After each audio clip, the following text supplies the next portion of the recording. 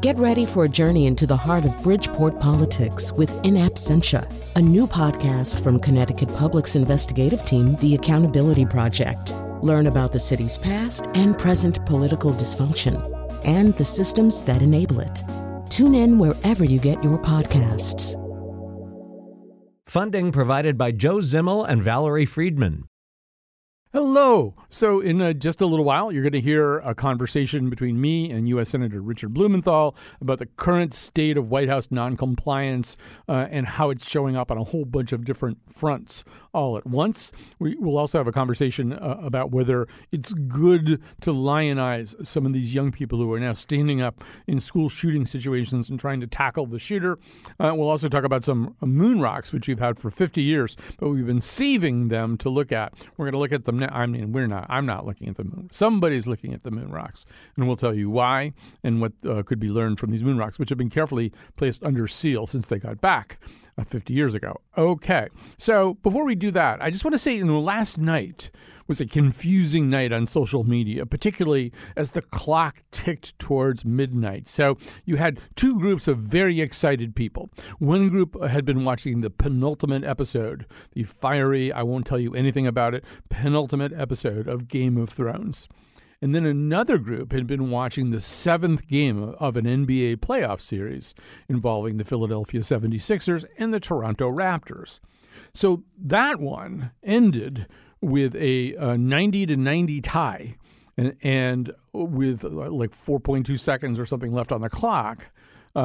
Toronto had the ball, and Kawhi Leonard, maybe their biggest star, got the ball, managed to dribble into a corner, and with one of the big Philadelphia players hanging in the air in front of him, just launched this ball up.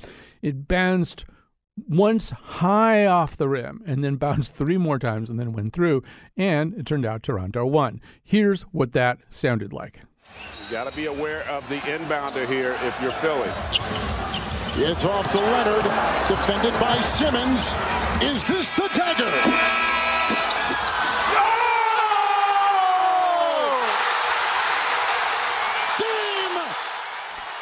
A lot of yelling. So the thing was, as you can imagine, NBA fans in general, and of course Toronto fans in particular, they're really excited about this on Twitter, and they had been using right along the hashtag #WeTheNorth, which sounds kind of Game of Thronesy.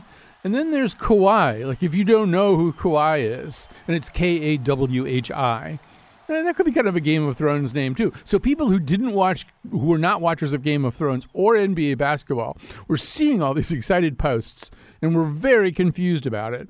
And the confusion extended even to conversation. One woman reported talking to her husband for several minutes about Kawhi before she realized he was not discussing a piano with her. So what does that prove? I think it proves we live in a world full of drama, but not that much clarity. We're not even sure that we're all experiencing the same drama. And speaking of drama, well, let's get the show going.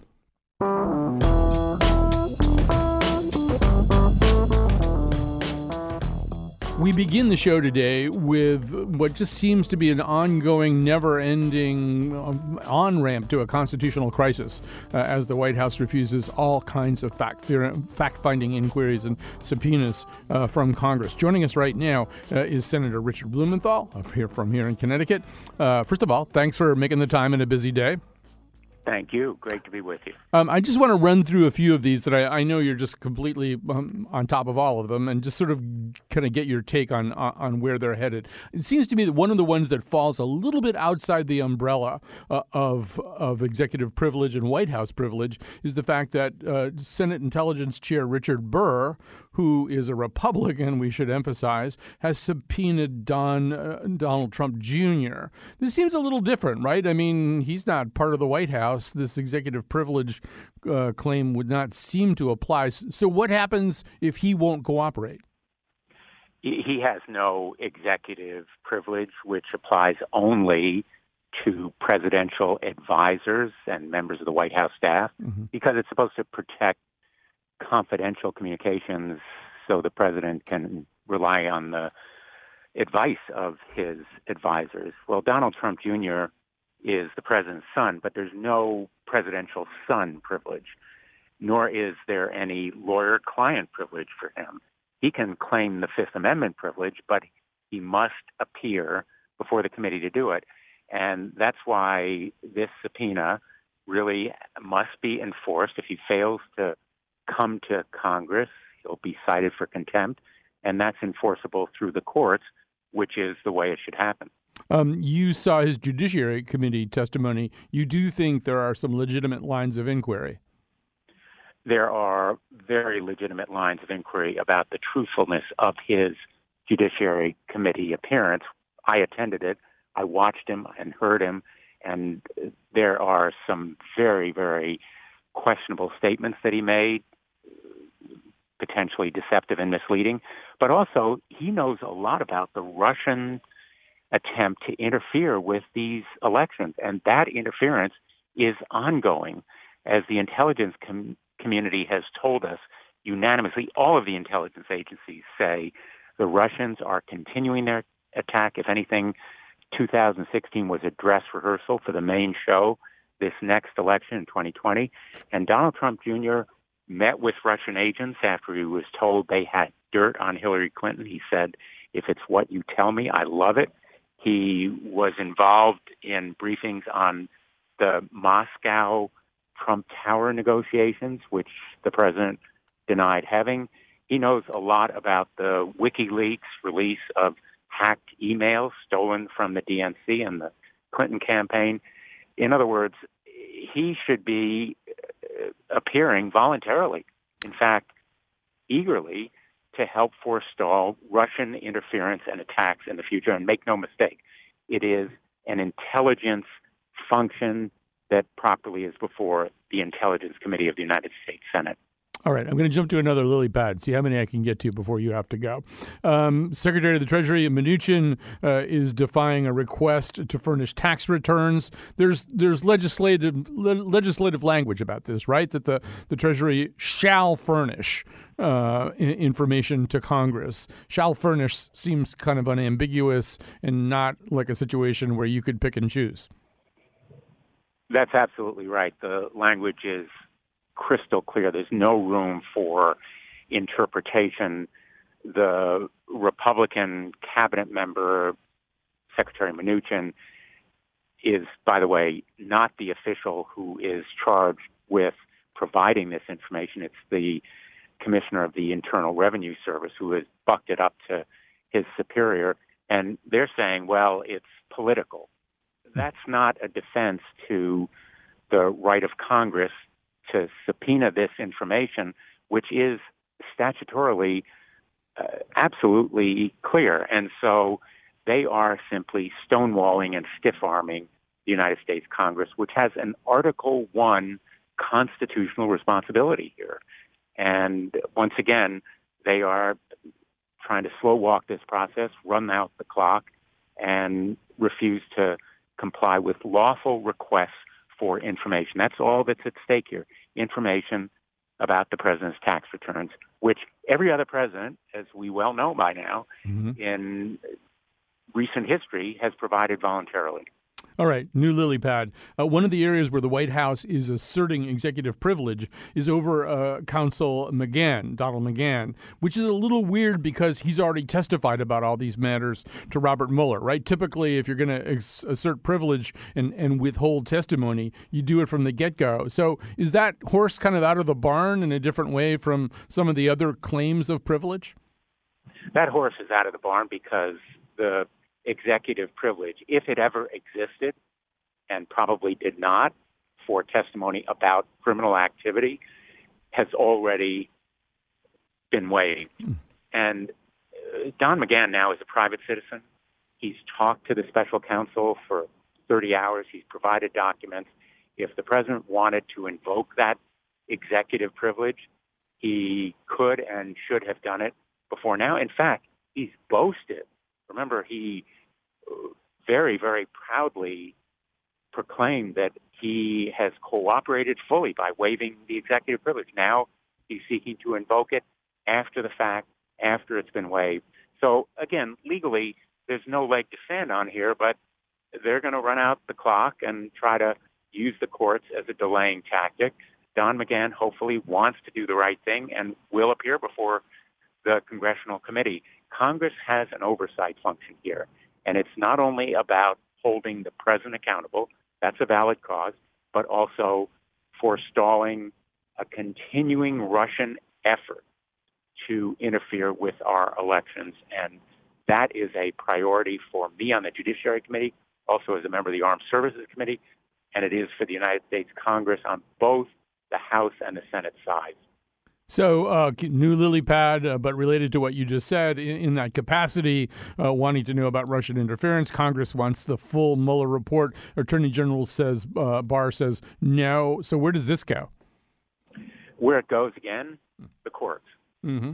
Because William Barr is trying to prevent Congress from seeing all of the fact-finding and evidence that underlies the report and all of the material that has been redacted. Now, make no mistake, grand jury material protected under so-called 6E of the Federal Rules of Criminal Procedure. There has to be a petition to the court. William Barr has refused to make that petition. He's been derelict in his duty. He has no good reason for refusing to provide the full report and seeking whatever orders are necessary from the court to make that information available. We all the time see confidential and classified material. We have a procedure for doing it in the Congress, some of it even more sensitive and potentially damaging than this report. But certainly as a matter of oversight, Congress and eventually the American people deserve to see the full report. That's why I introduced legislation. It was bipartisan with Senator Grassley of Iowa to require that the report be provided in full without redactions. So far, the legislation hasn't passed.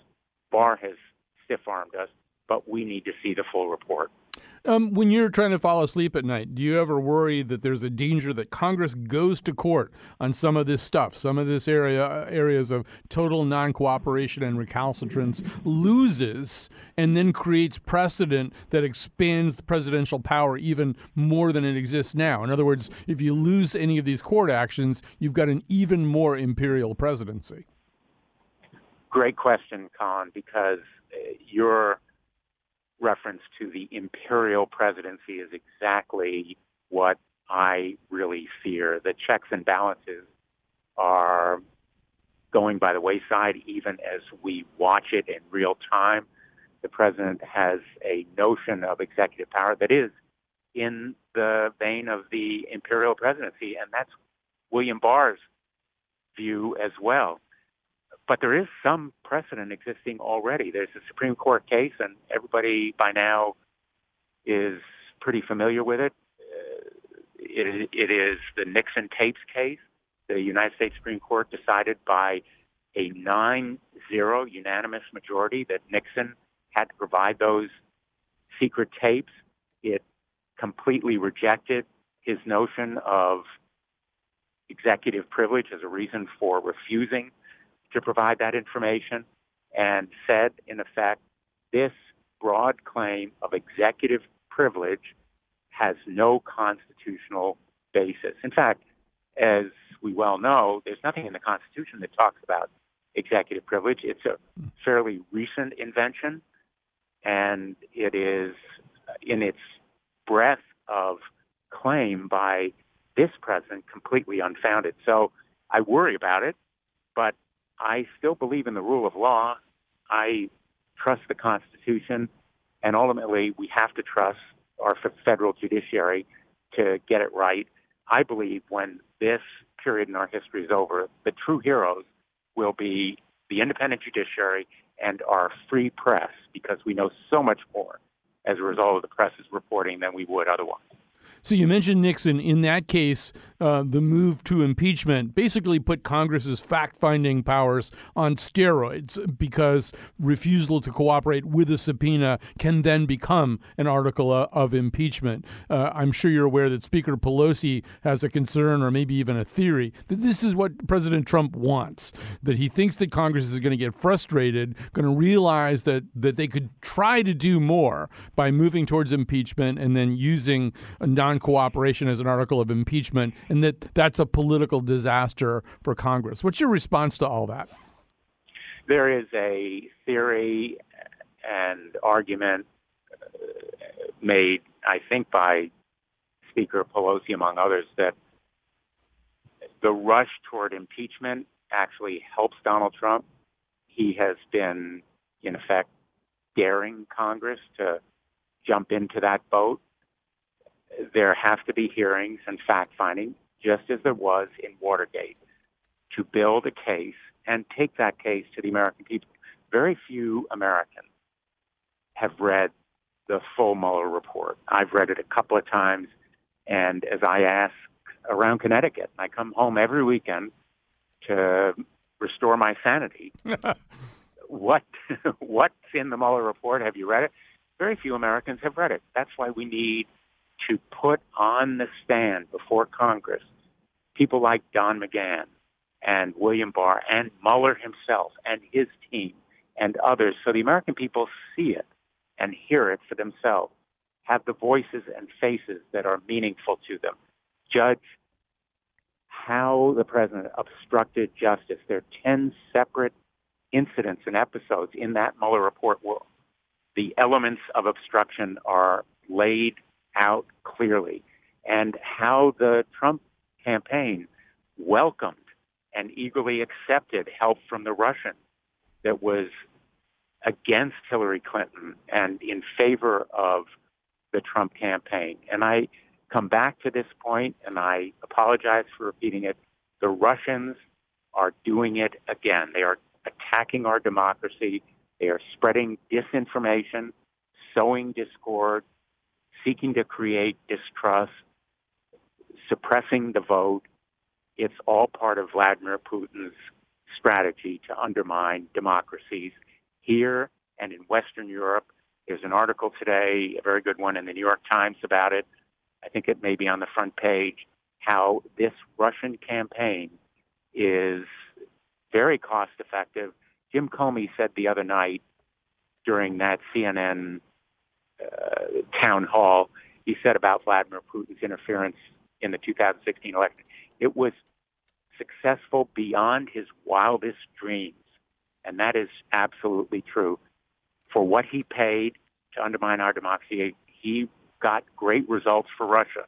But we need to be on guard now going into this next election. All right. This is a charge that you've been leading, and that is a charge to use a lawsuit to look into the private business activities of President Trump and to the degree to which they violate the provision against emoluments. You got a pretty important ruling recently from a U.S. district judge about how that suit can go forward. Bring people up to date real quickly on that. Absolutely. Great question, and thank you.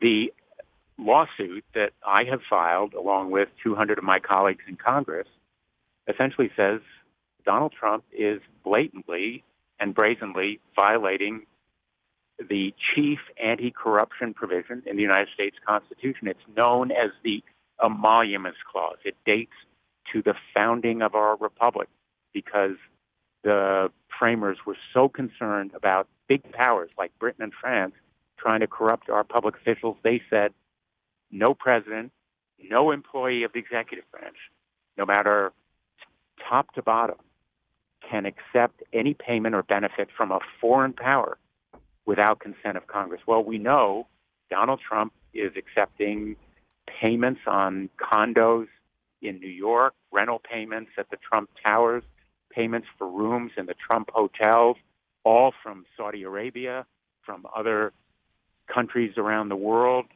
There were Trump Tower negotiations. These payments and benefits, we know about them because of reporting by the press, are a violation of that Emoluments Clause. And we have received two profoundly significant rulings from the court in our lawsuits. The first says members of Congress have standing to bring this lawsuit. And the second, just about 10 days or a couple of weeks ago, said all these payments and benefits actually fit the definition of emolument. Emolument is a strange word to most people. Frankly, it was even to me before I brought this lawsuit a couple of years ago. But it means those payments and benefits that the president's receiving from foreign powers are potentially a violation of that provision of the Constitution. So we've made some success. No doubt the government will appeal. The government represents Donald Trump. The Department of Justice is representing him. But I think we can get discovery. We can get the documents and evidence, I hope beginning right away. But eventually we will lay clear all of what Donald Trump has been doing in violation of the Emoluments Clause of the United States Constitution.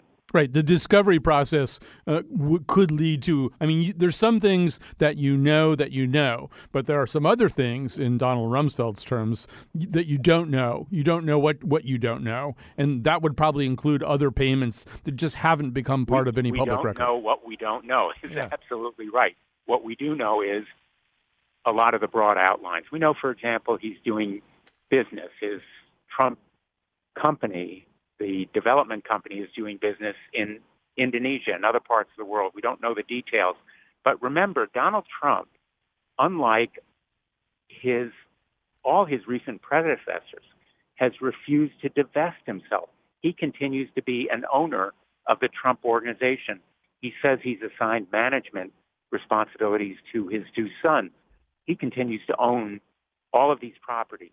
So President Bush, both George H.W. and the most recent President Bush, President Clinton, President Obama, all of recent presidents have, in effect, sold all of their private holdings, and they put it into blind trust. Donald Trump refused to do so, and that's the key to his violation of this clause. So a lot of it we don't know, but we know enough to know he has certainly violated this clause of the United States Constitution.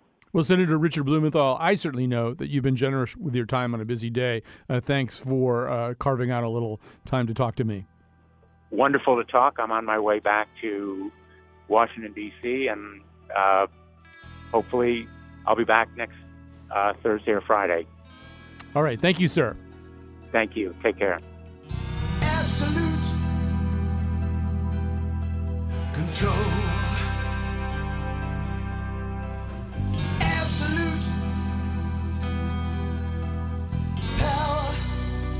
Don't have any power. I need power, power, power, power, power. Power, power. Absolute obedience to my every command. I want to be the man. I want to be the man. I think most of us, when we read about any kind of mass shooting, imagine ourselves there on the scene and wonder what we would do. And I think increasingly, particularly as these mass shootings have such high body counts, we think, oh, well, maybe I would try to do something. Maybe I would try to stop this person, because it seems as though if you don't, there's an awful lot of people wind up dead. Well, recently, particularly in school rooms and college classrooms, we're starting to see something like that happen. So Kendrick Castillo, an 18-year-old senior at the STEM school of Highlands Ranch in Colorado, was killed last week while lunging for a school shooter who had already wounded 8 people. The week before that, 21-year-old Riley Howell was killed by a gunman he still managed to tackle and incapacitate at the University of North Carolina in Charlotte. Both of these people, both of these young men, pretty much definitely saved some of the lives around them while they did that. So there's an argument for making them into heroes. That's kind of what the media has been doing. But should the media be doing this? Are we, in fact, encouraging dangerous behavior rather than safe behavior? Several journalists have looked at this recently, including Peter Weber, senior editor for The Week. His May 9th piece for The Week asked that question: is it dangerous to lionize these young heroes in recent school shootings? Peter Weber, welcome to our conversation. Thank you. So just to begin, this is certainly worth talking about, although I think ultimately, sort of lionizing heroes is those are two words that are almost inseparable, right? I mean, when somebody does something heroic, it's not quite analogous to not naming the shooter because you don't want to glamorize that kind of behavior or encourage other people to imitate the behavior of a shooter, right? Right. No, first of all, I think we should be pretty clear. These kids are heroes, Mm-hmm. right? I mean, they sacrifice themselves to save the lives of their friends and people they don't know. That's kind of the textbook definition. The lionizing is a potential problem, and this is emotionally a hard argument to make, Mm-hmm. right? I mean, right? We valorize heroes. That's what we do, and we need heroes. We need people to remind us that we have better angels, that we can do things that are selfless. And so, I guess that's kind of the counter argument, or the easy argument to make. Right. So let's make the hard argument. That's right. So the hard argument is there's a growing body of work that mass shootings and school shootings there's a contagion effect, right? There is they tend to cluster together. There is a 2015 study, I think, which shows that in a highly publicized mass shooting, there is more likely to be another mass shooting within 13 days, like a statistically significant increase in likelihood. So the studies have so far focused on the mass killing because on the shooters themselves, Mm-hmm. right? Because the media has, for 20 years, up until recently, focused on the killers themselves more than the victims. And recently, there's been, it's actually, I think, sort of the federal recommendations now that we don't talk about the killers. Mm-hmm. Right? There's the No Notoriety campaign. And the idea is that talking about the killers encourages other killers. Right. Right. The possible effect of lionizing these heroes is that we'll have kind of the same sort of contagion effect to encourage or to make it seem like that is the normal thing you should do when you're in a school shooting situation specifically. Right. It Right. seems to me that there's several problems here. One of them is that it's a very small sample size. So what you'd want before you made this into any kind of incorrigible or even implicitly incorrigible behavior would be a lot of information about what's statistically the difference between situations where students hide and try to get away and try to escape versus students who run towards the shooter and try to tackle the shooter or whatever. I mean, having 2 stories about this, or even 3 or 4 stories, given the unfortunately high number of school shootings, means that, yes, it's pretty easy to find these 2 incredibly heroic stories. But if we had 100 of these situations, you'd want to know how they play out, how they come out, depending on what people do, whether students focus on running and hiding or whether students turn the tables. We don't even know yet whether it's overall, on balance, an effective behavior. Right. So, I mean, the first thing that I actually learned with the Riley Howell shooting was that it's policy now. It's run, hide, fight. Right. This is what we teach people in active shooter situations. It used to be shelter in place or hide, but they've added fight, and fight is supposed to be the last resort. Right. If you can't do anything else, if you can't run away, if you can't barricade yourself somewhere, if you can't, you fight, right? Mm-hmm. So Riley Howell was 21, the guy who sacrificed himself at UNC Charlotte, and Kendra Castillo was 18. What kind of gave me pause was another student at STEM school in Colorado went on CNN afterward. He's a 12-year-old. Right, and Peter, just to help out here, we actually have that clip. So here's the 12-year-old student, Ryan Holly, I think is his name, that Peter's talking about. So I have sensitive ears. So they shot out the doors, and I heard the gunshots, and I just kind of froze. And then the siren came on, and our teacher and somebody started cracking a joke. And the teacher told them to shut up, and then she had us hide behind her desk. And when the shooter got closer, she moved us into the closet. I was hiding in the corner, and they were right outside the door. I had my hand on the metal baseball bat just in case, because I was going to go down fighting if I was going to go down.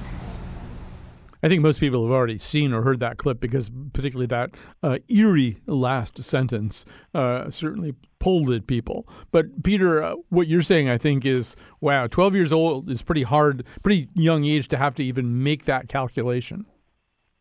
Right. And if a 12-year-old with a baseball bat charged at a shooter, the odds are really small that he would survive. Mm-hmm.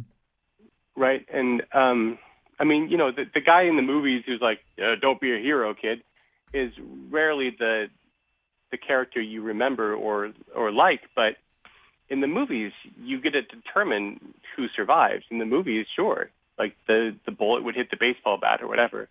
In real life, we don't let children enlist in the military, right? We don't let them fight in wars, but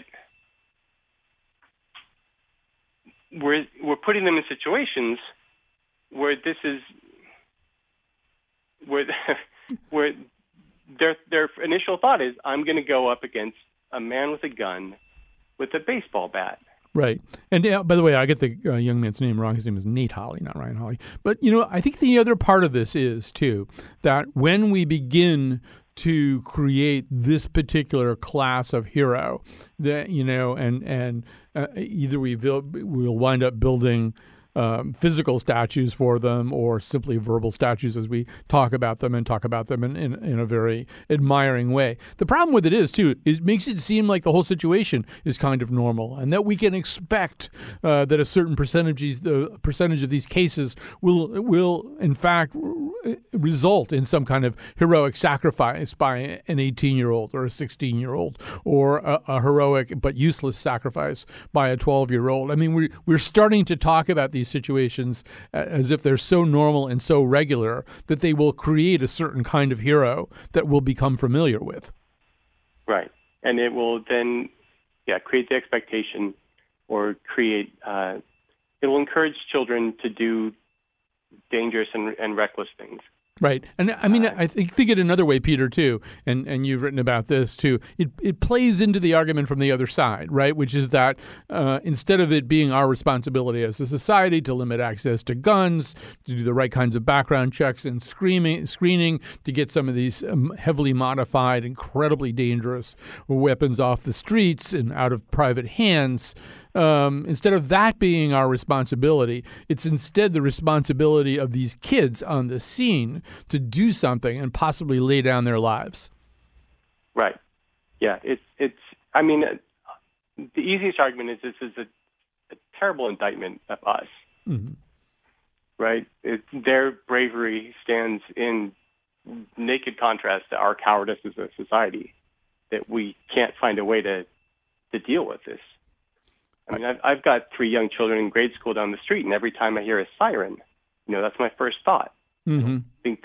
I don't think that's an unusual experience. And I think the response. I was teaching undergraduate college at the time of the Parkland shooting, the Marjorie Stoneman Douglas, and my undergraduates, this affected them like nothing else during the entire semester. We were there actually working in a political journalism class in a university setting, and even though this wasn't exactly political journalism, so many of them wanted to do projects on this and to write about this. And I think part of the reason is they have seen decades, well, they haven't seen decades, but for the amount of their life that they've been conscious consumers of news about stories like this, they just see this incredible societal passivity about it that, it is just this kind of almost acceptable level of loss. It's breakage, and they were very excited to see people more or less their own age engage in activism at the level of trying to get things changed. But I think part of their excitement is we don't do anything except watch a news report about some kid who, laid down his life to try to tackle a shooter. Right. So, I mean, to some extent, my argument is a media argument, right? For a long time, we focused on the killers out of fascination, out of whatever, morbid curiosity, and that was misguided. I think focusing on the heroes is a big improvement, but I think we should consider the possible downsides. And I mean, I guess if I had a recommendation or advice or a suggestion, it would be to keep it local. We should keep news of the mass killers as local crime stories. You know, the public has a right to know, but we don't need to make it front page news. We don't need to write profiles of them in the front page of national newspapers. Those that survive, they should be covered like normal criminals, like in the local police beat. Heroes should absolutely be valorized, but we don't need to. They should be valorized locally among the people who care about them, the people who love them, the community that's affected by them. Right. So, I think part of the problem, though, is, or one of the reasons that the kind of journalism happens that you're talking about is we're kind of wired as human beings for pattern recognition or seeking pattern recognition. So we know that we have this problem. Everybody shares this problem to a certain degree. Parents who have to send their kids to school every day, the way you were describing, and grandparents of those kids who are being sent to school, and the kids themselves, and you know, we're all sharing this terrible problem, and we're looking at all the details. So when we were examining the shooters, yeah, there was some morbid curiosity, but there's also like, can we see a pattern here? Can we find something here that would maybe help us understand, help us spot it earlier, that kind of thing. I mean, it's sort of a legitimate activity, and I think looking at these heroes too, there's pattern recognition. Like, well, okay, what happens when this happens? What happens when somebody rushes the shooter? What can we extract any useful information? I think there's enough fear and legitimate concern on our parts that you can sort of understand why there would be attention paid to all this. Like, what can we learn from each one of these situations? Sure, absolutely. And there's people who study it. Right. And they draw conclusions. And we've learned a lot about the mass shooters, right? They tend to be lonely. They tend to want community with other mass shooters. Sometimes it's a competition. Sometimes it's just probably existential despair. I mean, so yeah, we unfortunately have a large enough body of work with the mass shooters that we can draw common concerns or their common profiles. Right. And with the heroes, we have to be careful. We don't have a big body of information. We don't really know, whether that's the most efficacious behavior. Hey, Peter Weber, we're going to have to hold it there. Senior editor for the week, his May 9th piece for the week asked that question. Is it dangerous to create a new class of heroes, these incredibly brave, self-sacrificing young people who stand up at school shootings and take on the shooter? We're going to take a break right now, and we're going to come back. We're going to talk about the moon.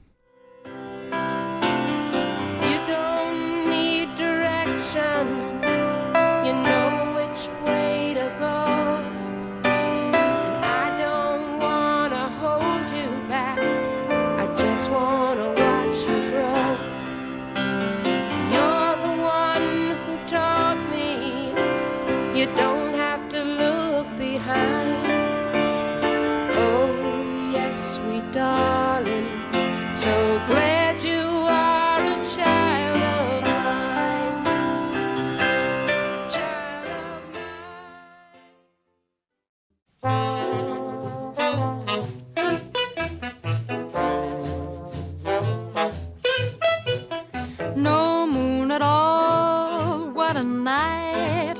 Even lightning bugs have dimmed their light. Stars have disappeared from sight, and there's no moon at all. Don't make a sound, it's so dark. That's the voice of Doris Day singing about, well, actually the lack of a moon. Our segment here is about the moon. Doris Day, as you probably know, has died at the age of 97. Doris Day was like, before she became this kind of symbol of ill-advised Eisenhower-era cheeriness, Doris Day was a really good singer when she sang with big bands. I'm often looking around for a certain version of a song, and I'm often rather surprised to find out that the clearest and best one, the most perfectly executed one, was by Doris Day, as she sang early in her big band career. So you heard her here. You're going to hear her also on the way out of the show.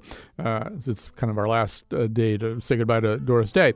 I also want to say, before we get into this conversation about the moon, that usually right here, Chion Wolf is on explaining who did what, but Chion Wolf is not here today. So Jonathan McPants is at the board today. He is in her usual spot. This show was produced by our senior producer, Betsy Kaplan, and the part of Bill Curry was played by Ryan Gosling. Tomorrow, we're going to actually re-air my conversation with Elaine Pagels, the theologian. She's just an amazing person, went through terrible trials with both the death of her husband and her very young son, and that prompted her to think more personally and perhaps on a less scholarly basis about God. And so we wound up having like a full, 1 hour chat about all this, which, I don't know, if you didn't hear it, you do want to hear it. All right, so now time to talk about the moon. We all remember 50 years ago, as Neil Armstrong got back on the lunar lander, Mission Control said, "Neil, did you get the rocks?" He said, "I forgot to get the rocks." And they said, "You're going to have to go back out and get the rocks. We need the rocks. Get as many rocks as you can."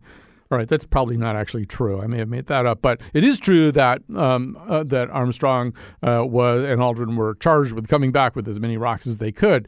Now, what you might not know is that a certain number of those rocks were not examined at the time. They were actually preserved in as pristine a condition as possible. There are some very good reasons for that, and here to explain what those reasons are and what's about to happen now, roughly 50 years later, is Sarah Kaplan, science reporter for The Washington Post. Thanks for joining us. Thanks for having me. So those rocks came back a long time ago, and it's sort of policy with a lot of stuff. They're doing the same thing, I think, with asteroid samples right now. They're going to bring some of them back and look at them right away, but you save some of them. Why? Because the technology for examining something gets better? Yeah, I mean, that's exactly right. Scientists knew 50 years ago that their successors were going to have tools and questions that they couldn't even imagine at the time these samples were first returned.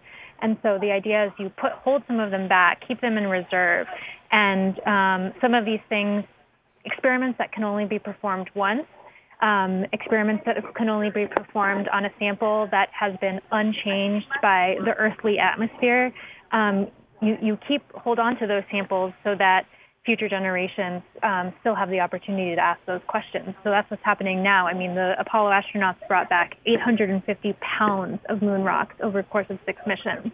And this is actually a relatively small fraction of them that have been held back in reserve, but we're about to open 3 of them for the first time. All right. Before we open the 3 of them, let's talk a little bit about what we have learned. I mean, one of the big questions is, what is that moon thing up there? Why is it even there at all? It's sort of the wrong size to be where it is. I mean, one of perhaps the most profound question about the moon is, what is it? And so the rocks in the soil have been somewhat helpful already.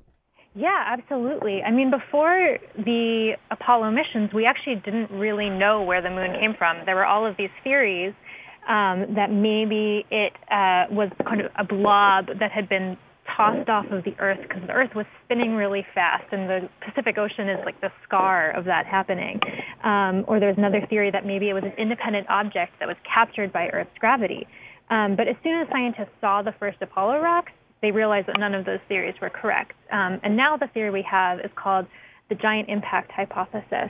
What we saw when we found Apollo rocks was that they contain very much the same materials that Earth rocks contain. And the only potential answer to that was that the moon is actually made out of material from the Earth.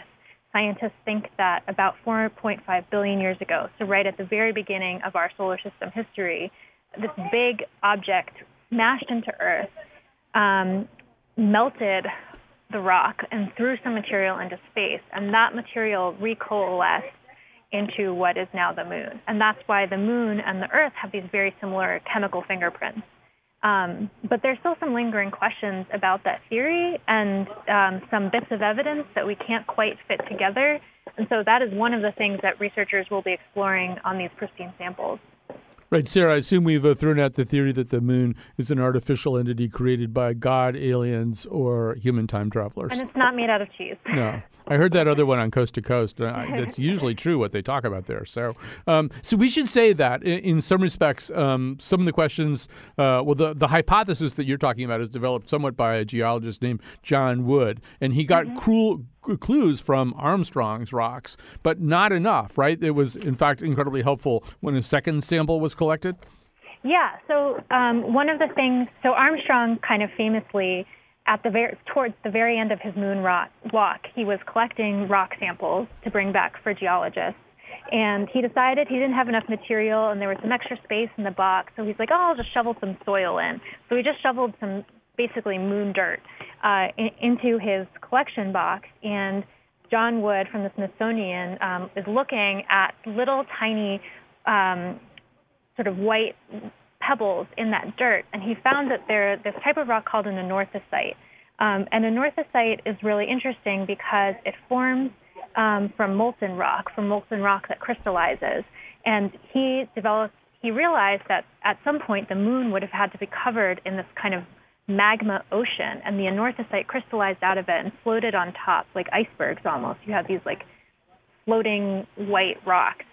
And that has actually, helped give rise to the giant impact hypothesis. But it wasn't until subsequent missions where we got better samples, bigger samples. I mean, Wood was working with these little teeny tiny anorthosites, very, very small little white rocks. And when researchers went back or astronauts went back afterward, they got much better samples of anorthosite that were able to really fill out the whole picture. Right. We should say that, the giant impact theory not only explains where the moon came from, but it kind of explains, or at least sets up a certain amount of conditions that make the Earth what it is. The Earth wouldn't be what it is right now. This was a giant planet that struck 4.5 billion years ago, right? Yeah, and we think, we don't really, one of the big questions we have about the giant impact hypothesis is like, well, where is the evidence of the giant planet? They call it Theia, the impactor. Mm-hmm. Theia was the mother of the moon in Greek myth, and we don't see the chemical fingerprint. So maybe Theia is mixed in with Earth, and that's why we don't see Theia's chemical fingerprint. There's still these kind of lingering questions. But there's no question that without the moon, Earth would not look the way it is today. The moon is credited with causes the tides on Earth, which is a huge part of the way, ecosystems work and the oceans work. The moon is also credited with keeping the Earth from wobbling too much on its axis, which probably helps keep our planet kind of relatively stable. So we have a lot to be thankful for that, Theia smashed into us all the time ago. So, Sarah, short time left, but is there a specific thing as we look at these samples that have been withheld, on the premise that you only get one chance to make a first impression, you only get one chance to look at something in a pure state for the first time. Are there a set of things that we're trying to find out? Yeah, so the big question that sort of can only be asked once is what are the gases that are inside these samples? So two of the pristine samples are these vacuum-sealed tubes that have never been opened. And one of the questions we have about the moon is what is the condition of volatiles? These are things that easily turn to gas, like water and oxygen. How do they work? Where are they stored? How do they interact with the rocks? And so when scientists open these vacuum-sealed tubes for the first time, they're going to have a very momentary opportunity to test for those volatiles. And they're going to spend months practicing before they finally deploy that experiment. It might not even be until next year. But that is sort of one of the many questions that they're going to be asking from these pristine rocks. All right. Well, listen, Sarah Kaplan, a science reporter for the Washington Post. Thank you so much for joining us. Yeah, thanks for having me. Yeah, and if we figure out all the answer to those questions, we'll absolutely have Sarah Kaplan come back. Sarah Kaplan is no relation, by the way, to the best of our knowledge, to Bitsy Kaplan, the senior producer for the Colin McEnroe Show, and also the producer of this particular episode. So as we're heading out here, I quickly want to say, you can get in touch with us. Well, you can get in touch with me. You can write just to Colin, email at Colin, COLIN, at WNPR.org. Or you may tweet us. Many people do tweet us. I was tweeting us during the Blumenthal interview because I was taped. I didn't have anything to do. So that's at WNPR Colin. We've stopped saying that, and as a result, people have stopped tweeting at us. All right. Thanks, Doris, for the music and for all the good times. It's a lovely day. If you've got something that must be done,